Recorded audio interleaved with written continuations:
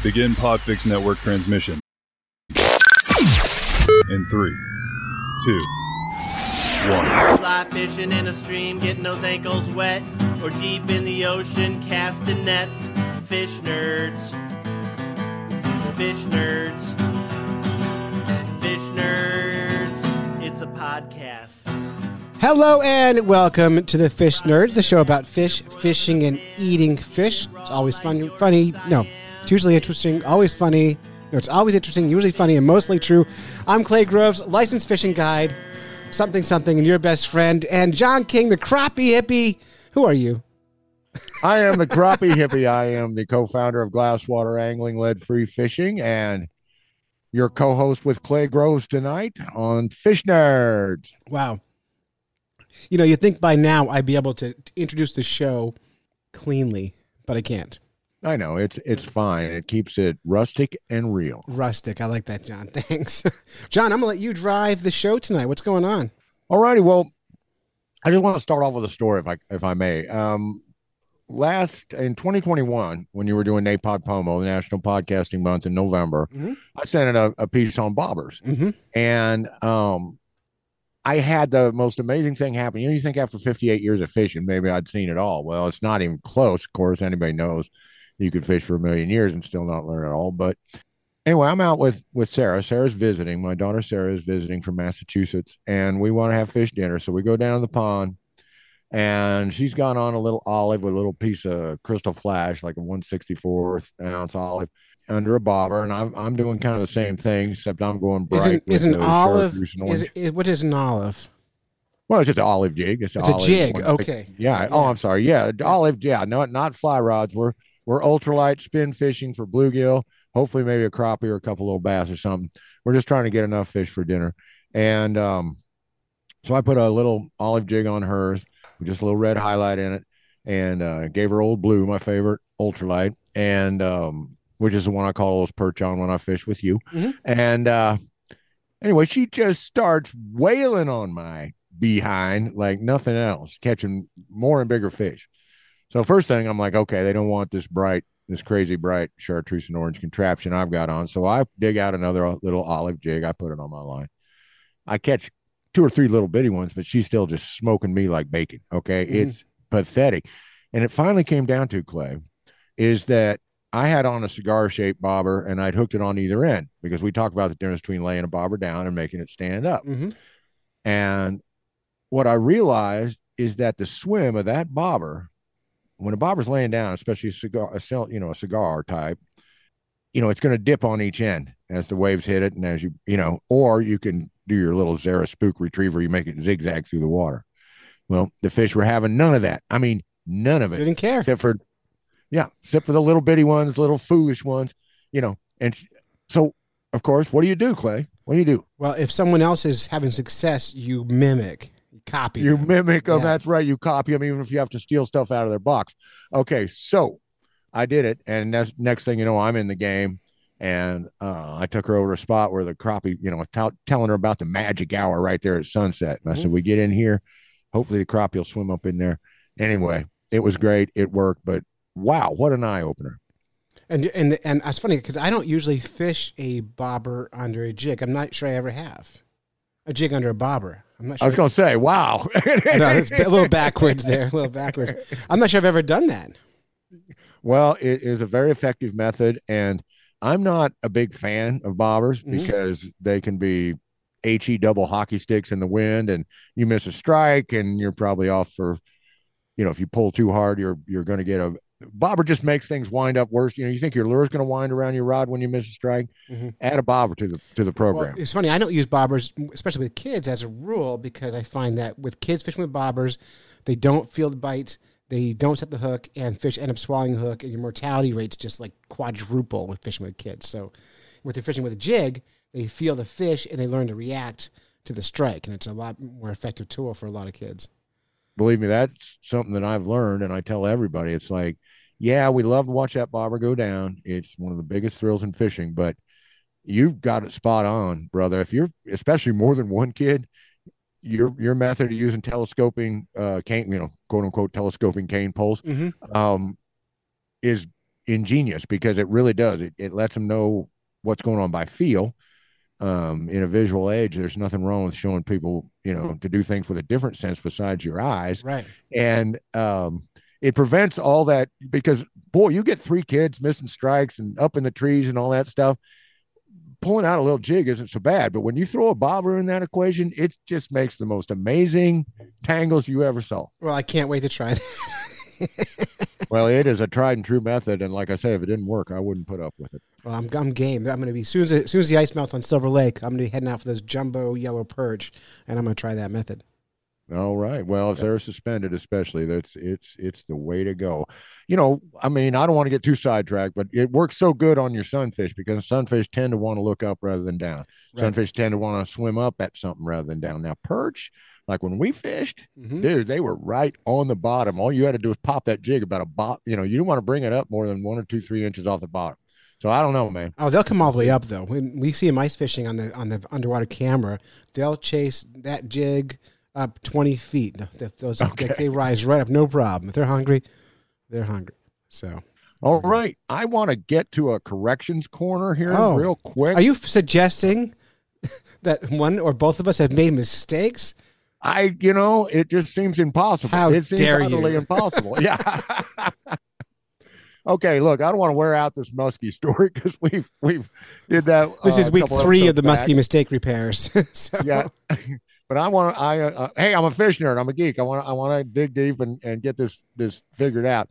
So we have listeners, clue us in the fact that we made some mistakes in our muskie facts.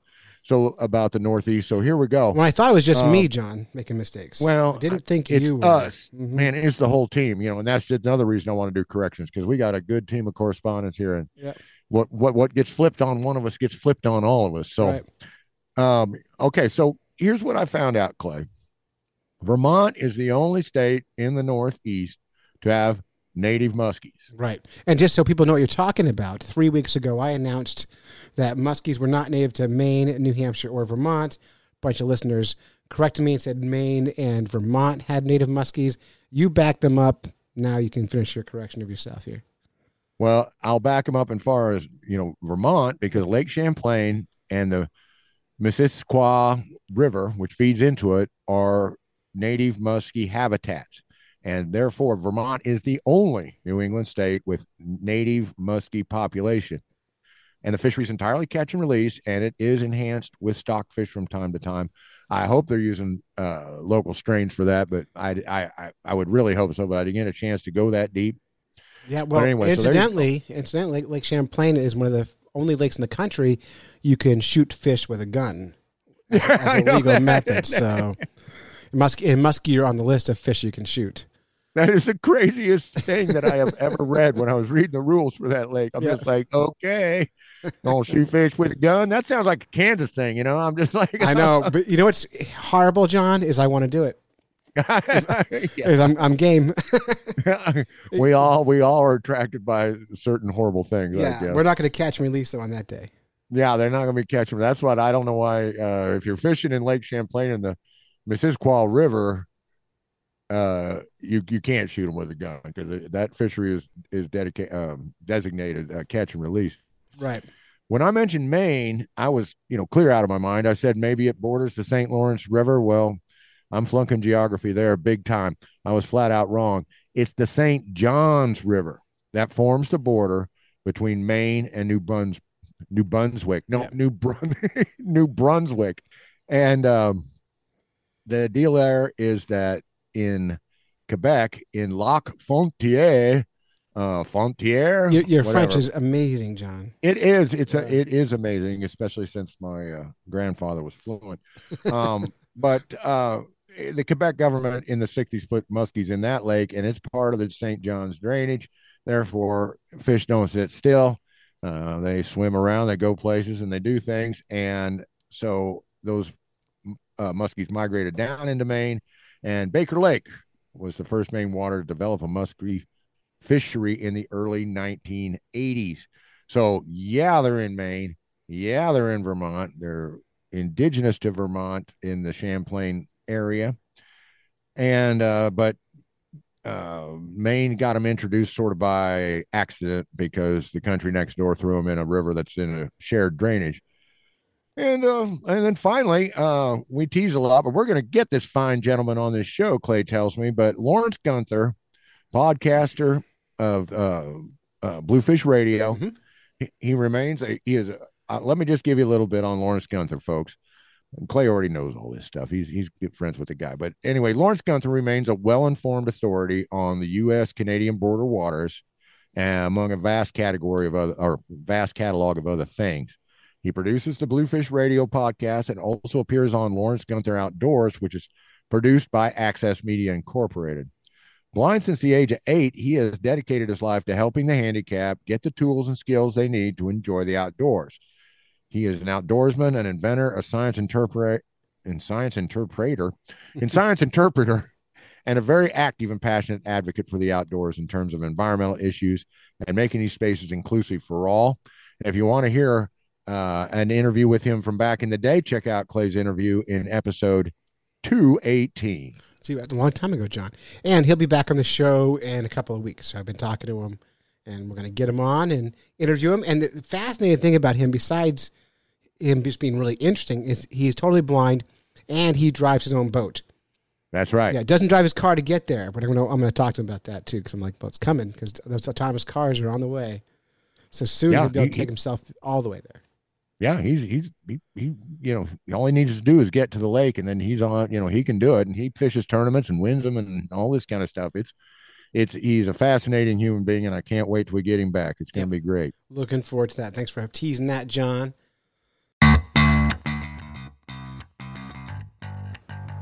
Hey everybody, Crappie Hippie here, your tree-hugging redneck from eastern Kansas, and I am so excited today because I've got two beautiful young ladies with me, and we're going to talk about some fish recipes that we particularly enjoy. I got my beautiful wife Kathy and my lovely daughter Sarah here. We're all three chefs of experience cooking all kinds of things, and we thought we'd put our 2 cents in on some fish recipes because this show runs a little lean on eating fish aspect of our slogan. So with it being late winter up north and already spring down south, and then the whole rest of us in between somewhere, we've come up with some recipes, different temperatures, different comfort food needs and levels, and we're going to give them to you right now. All right, let's start off with Kathy. She's got a great recipe. We used to serve this in our restaurant. It's a summertime favorite, springtime favorite, as soon as you can start getting the greens and the vegetables that require it. Anyway, it's absolutely fantastic. Kathy? All right, this is one of my favorite salads that can be eaten cold or at room temperature. Of course, I'll give a little bit of variations on it, but it's basically starts with 2 ears of fresh corn cut off the cob. If you don't have fresh corn, you can use frozen corn, approximately half of a pound bag, thawed, 1/2 red onion chopped, 1 English cucumber chopped. If you don't have an English cucumber, you can use a regular cucumber. I would peel it, at least half of it peeled and the seeds removed. 1/4 cup of Italian parsley, or if you prefer cilantro, and those should be chopped. 1/4 teaspoon red pepper and 1/4 teaspoon of black pepper. And just toss all of that in a bowl.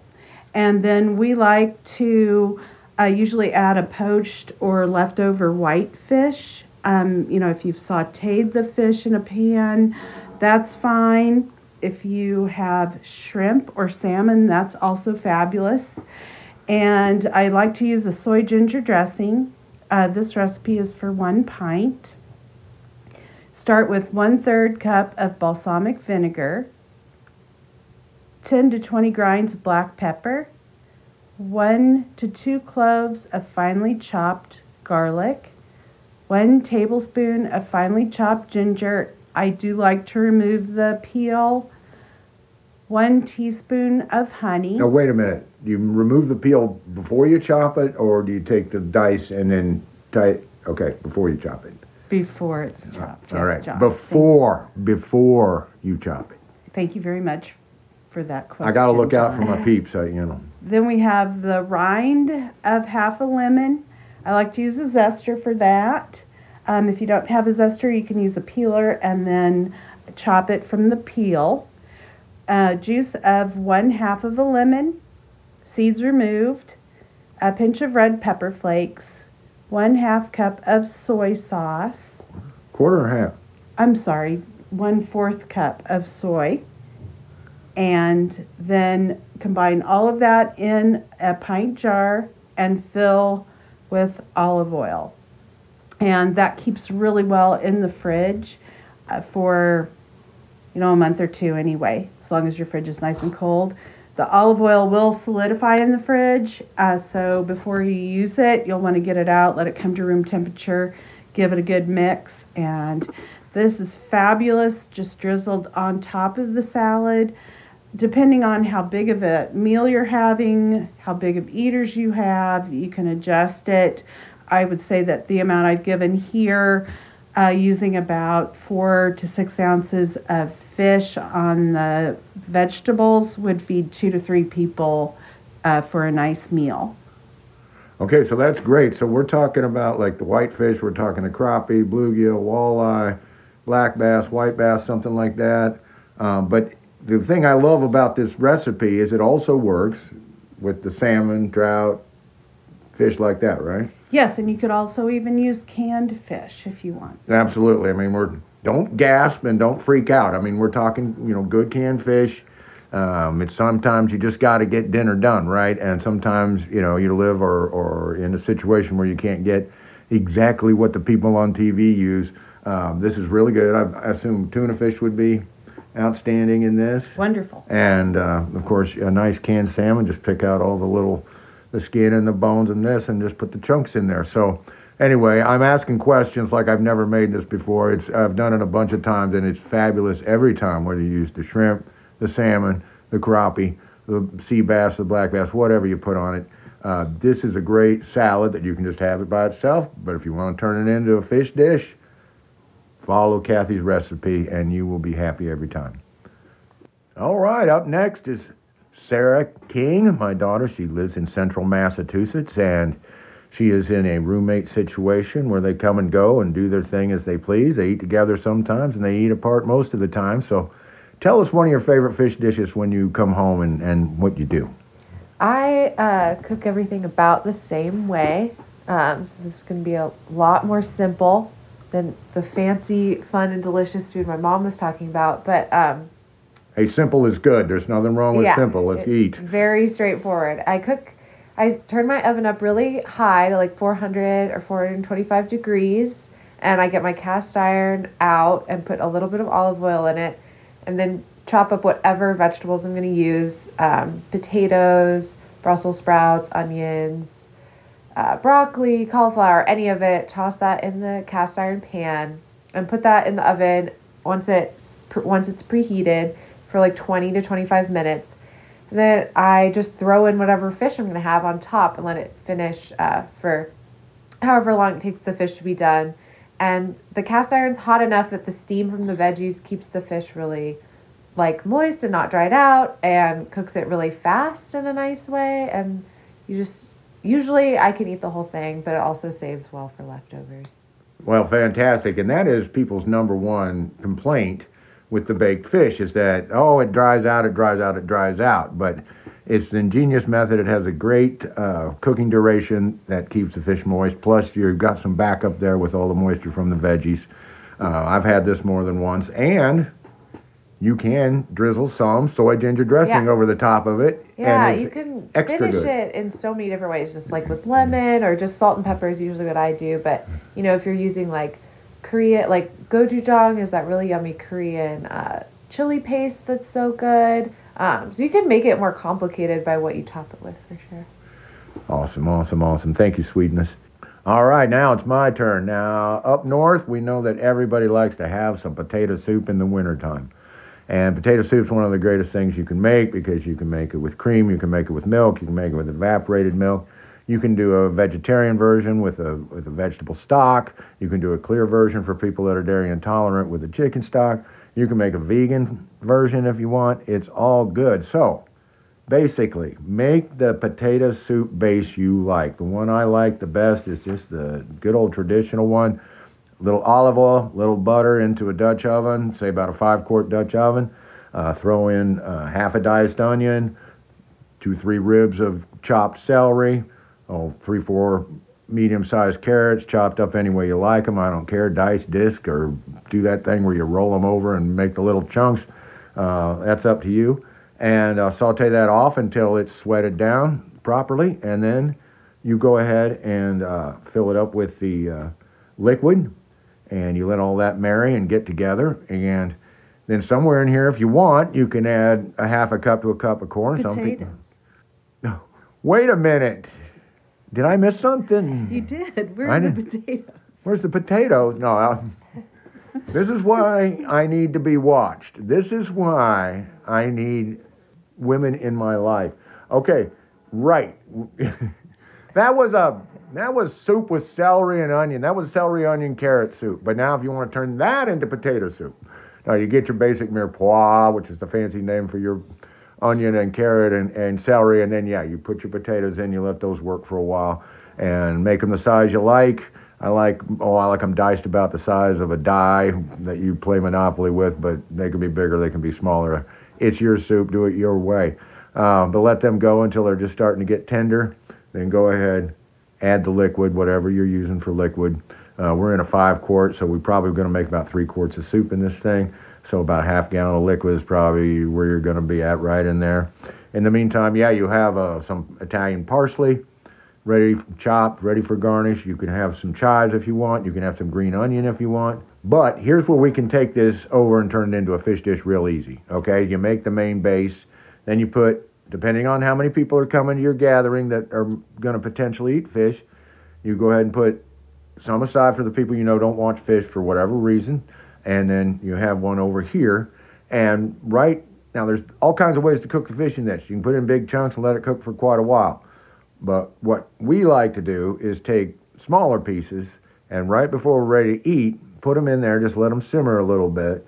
And just as soon as they're fork tender, then we start dishing it up, because I don't like the fish to get overdone and just absolutely flake apart and disappear into it. Kathy doesn't like it to get, super, super fishy, because the fish have been in there simmering all day. So we're kind of in accord on how we want this to taste and how we want the texture to go. Now, I don't care whether you're putting fish in it or not. Here's how I like to finish it off, with a big blob or slice of butter right on top, little salt, and a little black pepper.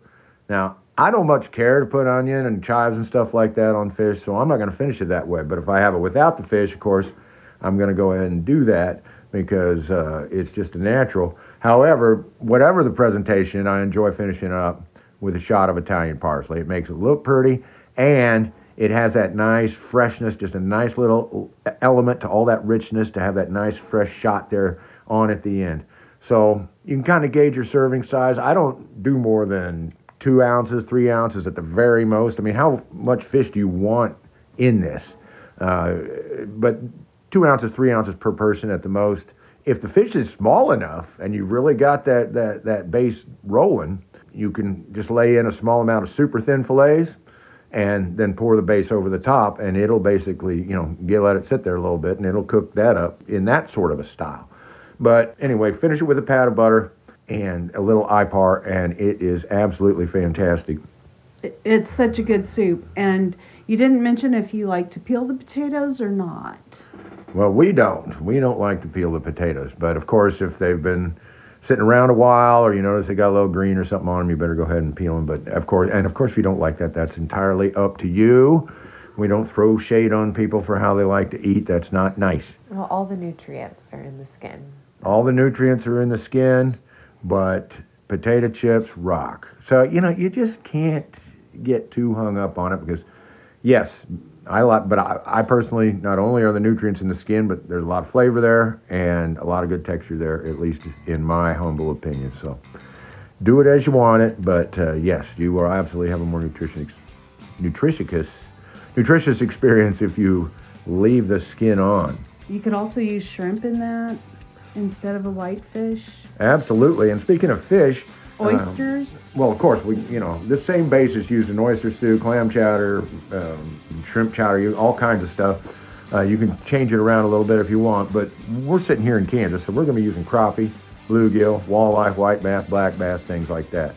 Now, catfish could work. It's going to be a little more on the fishy side. Fish from the ocean like flounder, fluke, striper, some of those, sea bass, those are all really good in this. Sole, you got sole. Yeah, what is it? Sole, fluke, flounder, those flat things with the eyes on top. Any of those be really good in here.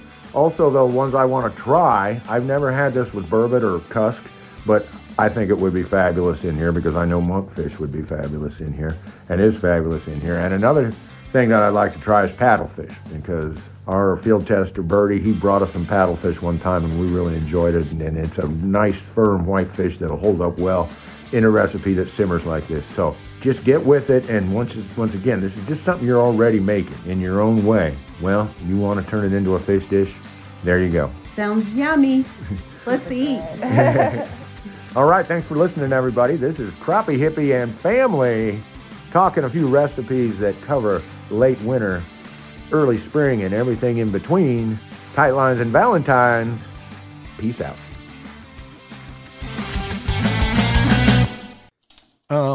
All right. Shall we do some fish in the news? Yeah, let's do it.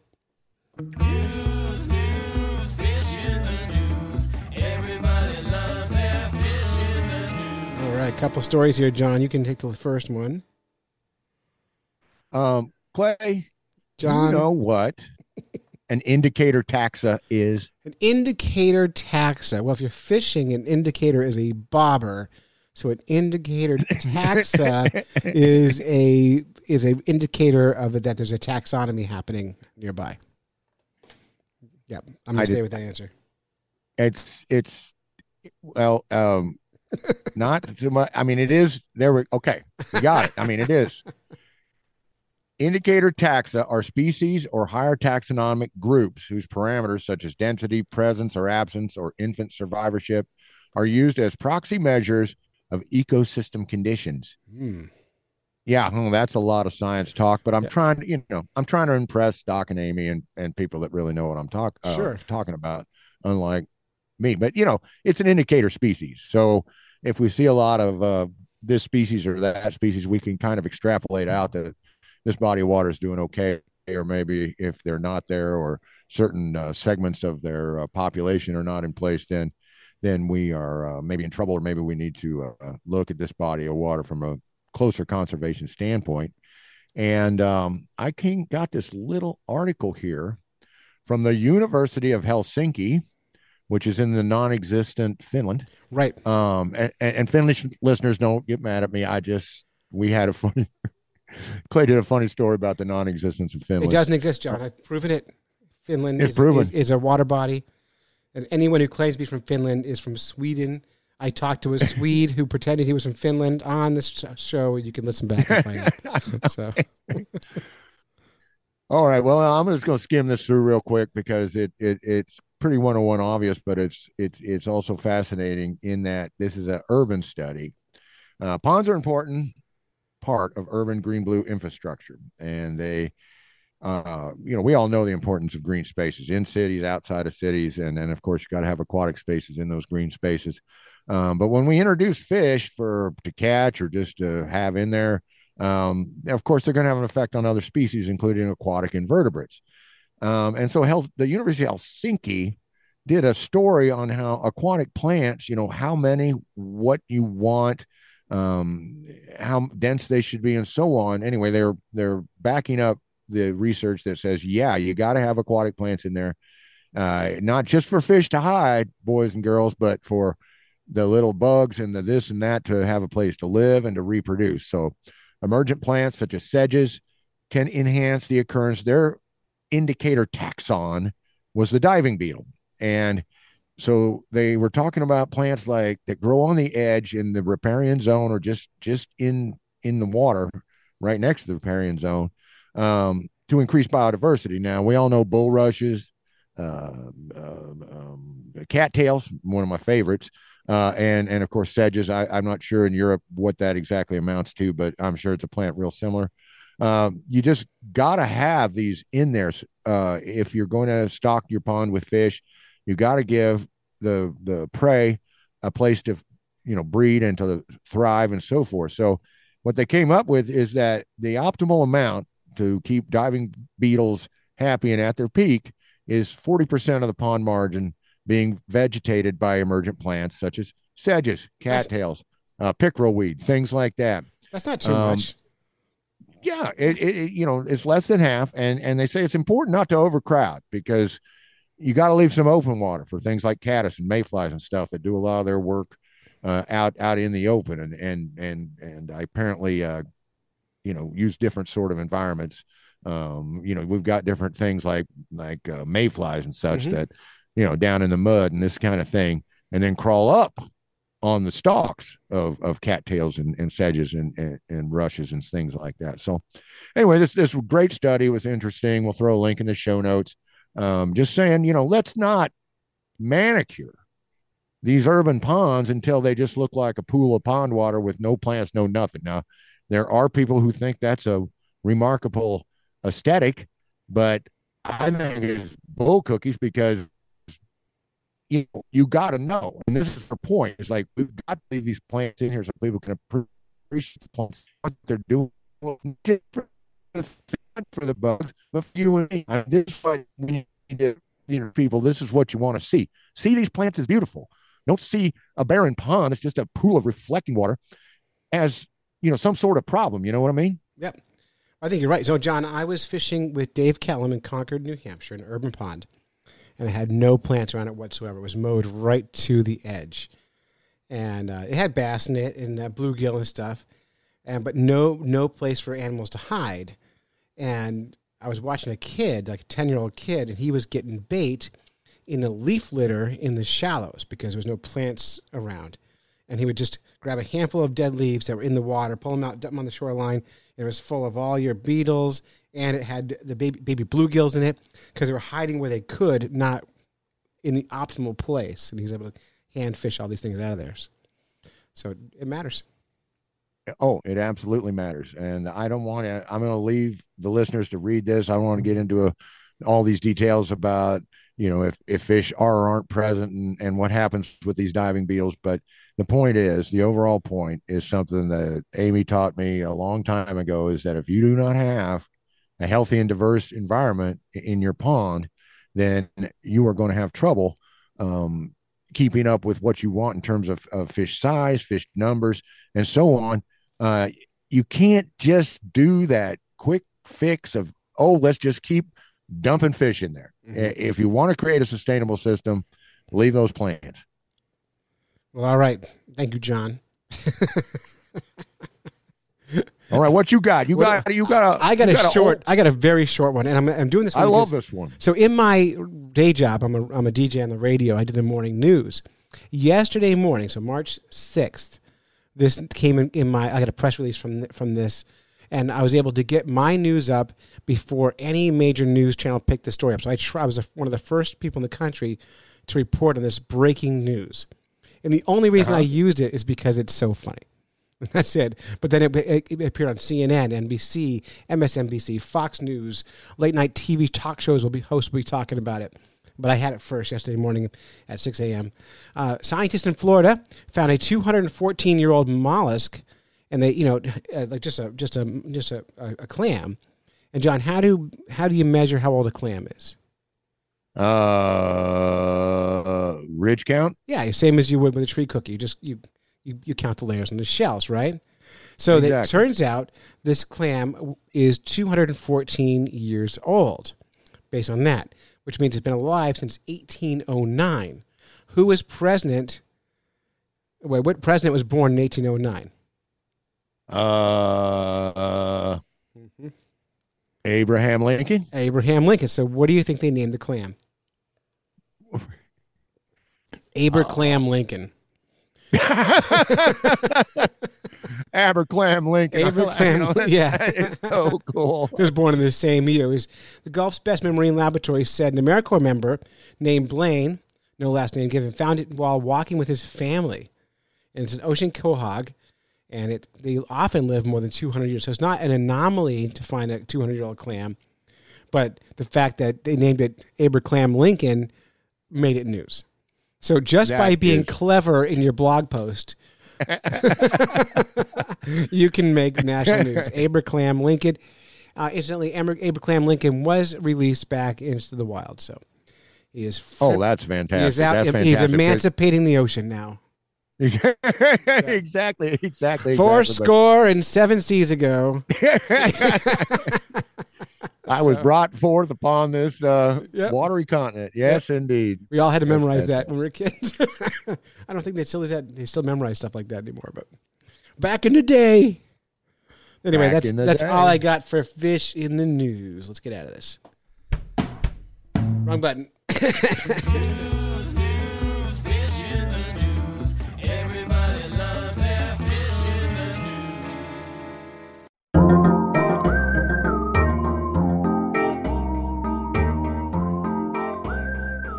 All right, I am really, really stoked to get into this next segment now on the show. I met this gentleman. His name is Todd Correa, the fish wrap writer, through Tim Beat, my former partner on the Lure Love podcast. They got to fish together up in Lake of the Woods, and Todd got a hold of me, and we talked a little bit, and then he did an article on glasswater angling, and we sure appreciate that because, you see, Todd is an outdoor writer, and he writes for 7-8 papers there in the Rhode Island, Connecticut, Massachusetts area. If I missed one, Todd, I apologize. But anyway, all through that area. Plus, you can catch him at fishwrapwriter.com. He does articles about local issues in fishing. He does articles about the environment. But mostly he does a lot of articles giving people the inside skinny on what's biting and where and on what. So he's a great read. I pick it up whenever I can. Anyhow, when Clay called out for new correspondence, I instantly thought of Todd. He's got to join the Fish Nerds. I got to at least try to get him on the show. Well, when I put it to him, he jumped right on it. And his first segment he sent in is absolutely fantastic. So I'm going to leave it off here and let you all get to know our newest correspondent. Welcome to the show, Todd Correa, the Fish Wrap Writer. Hey now, and hello, and thanks very much for letting me be part of this pretty awesome Fish Nerd podcast. This is my first time here. My name is Todd Correa, and we here at Fish Wrap Central have spent pretty much 10 years telling other people's mostly true fishing stories. And through all those years, man, I've been blessed to meet so many characters, and definitely a couple of scallywags, but mostly phenomenal anglers and dedicated outdoorsmen and women. And a few of those folks have really made an impression on me. So I'd love you to meet one of them. She's a new tackle store owner named Rosie. She and her family own Rosie's Bait and Tackle in Rhode Island, and they are very quickly building a very popular brand. Rosie ties fresh and saltwater flies. She builds some really fine high-low rigs for tautog and black sea bass and fluke. She custom builds inshore, surf, and fly rods with her father, Hugh. And somehow Rosie still finds time to paint the coolest-looking quahog shells in mahi-mahi and tautog patterns. So for a little background, I met Rosie last year for the first time when she walked across a stage at a tautog tournament with a bomber of a blackfish. She was one of the only female anglers, and she was the only person wearing old-school checkered Vans, so you can see why I was totally impressed by Rosie. And since we're all about good people here at Fish Wrap, I'd like you all to meet Rosie. So without further introductions, Rosie, please say hello to all the Fish Nerd listeners. Okay, so would you tell me and tell everyone in the Fish Nerd podcast how you started fishing? Well, I don't remember exactly, but I feel like I just started to learn to fish. I'm pretty sure I was taught by my dad. One of the first times I went fishing, I was on a pier in Portland, Maine, and I was fishing for mackerel. And when they were flopping around, I thought they were dancing, and I danced around with them. Okay, so I know that you tie some flies and build some rods. So can you tell me what you are doing with Rosie's Bait and Tackle? Well, what I do in the bait and tackle shop is tying flies and building rods. For the flies, I do all sorts of things. A few of my favorites are clouser minnows and cinderworms. And for freshwater, I do woolly boogers and egg patterns. So for the rods, I can make all sorts of things.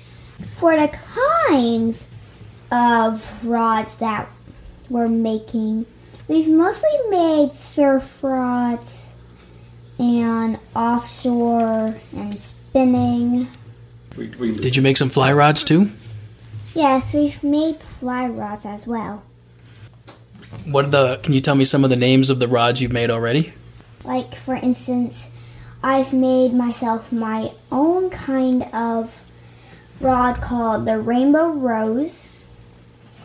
The reason that I name most of my rods after flowers is because, well, this bait and tackle shop is called Rosie's Bait and Tackle.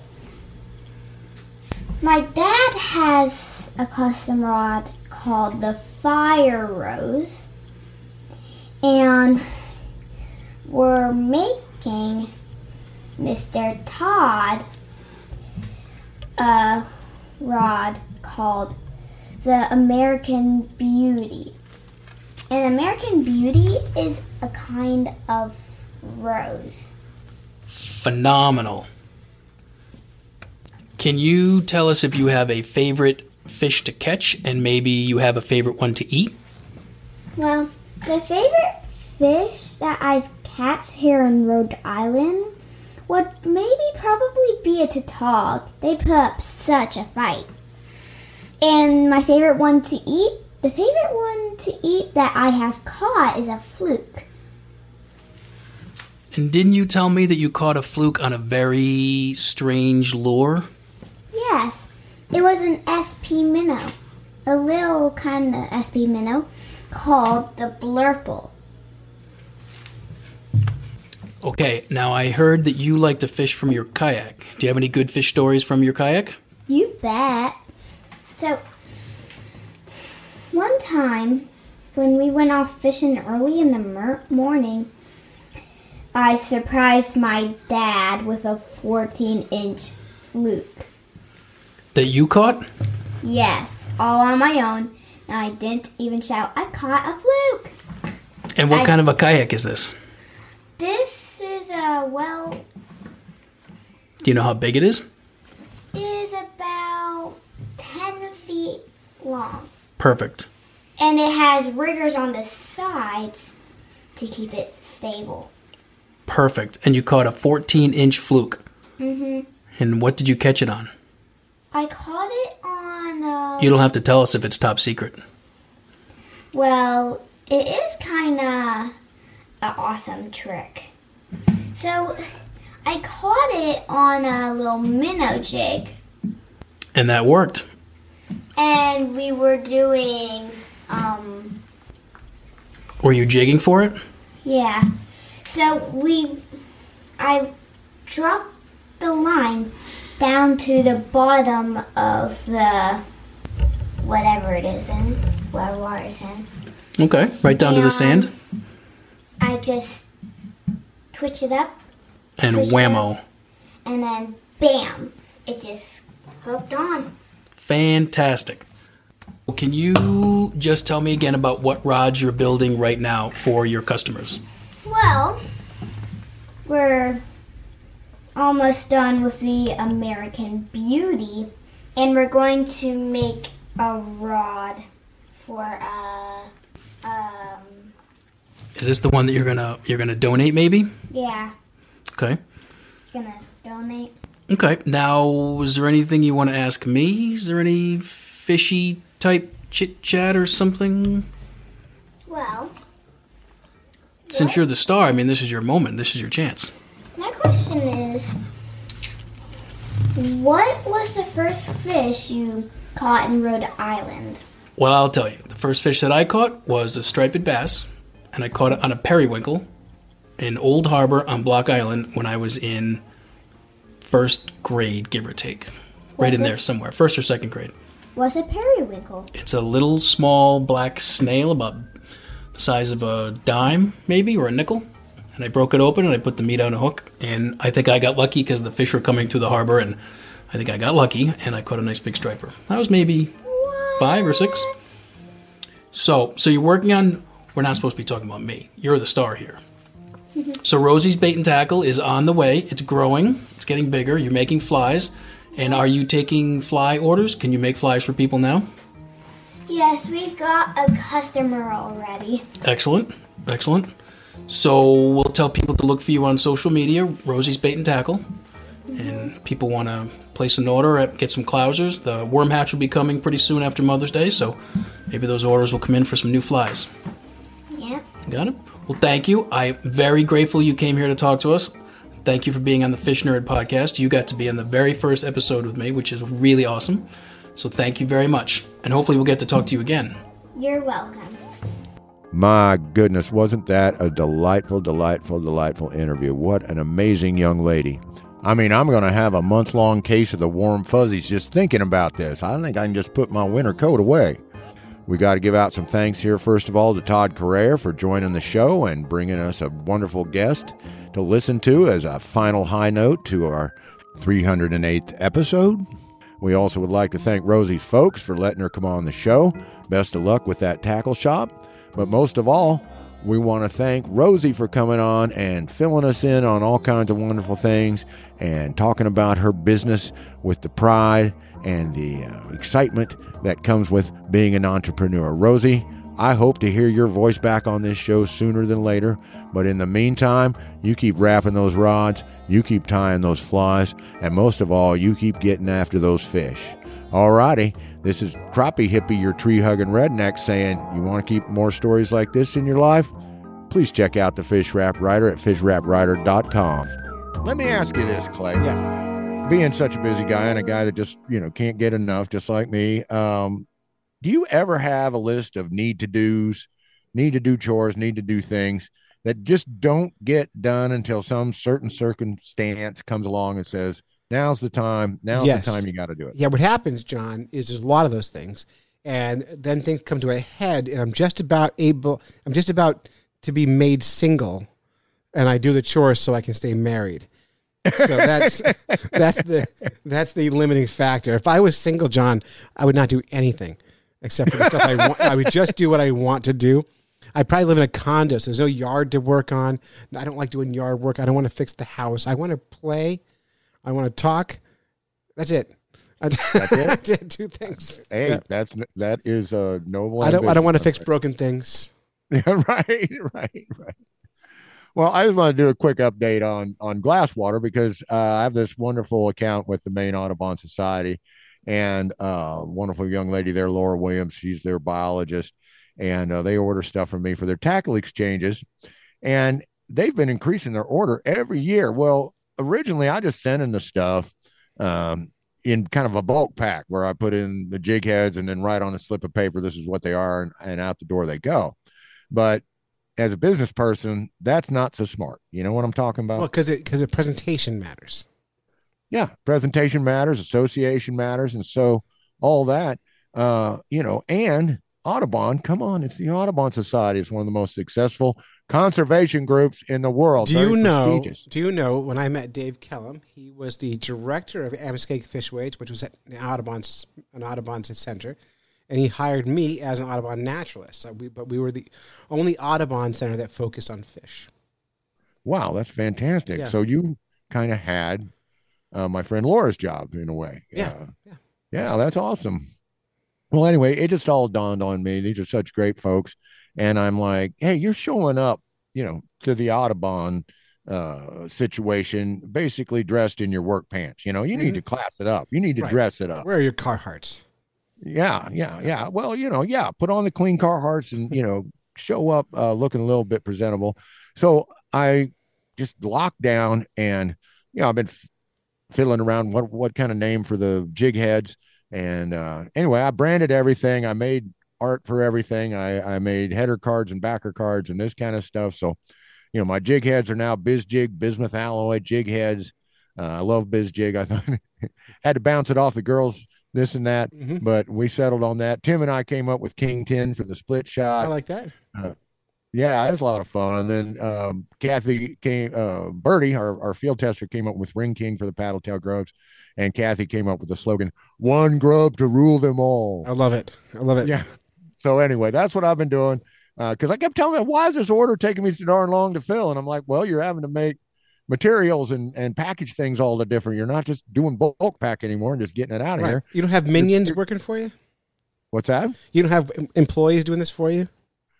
Well, what do you mean? Inside my head or out of my head?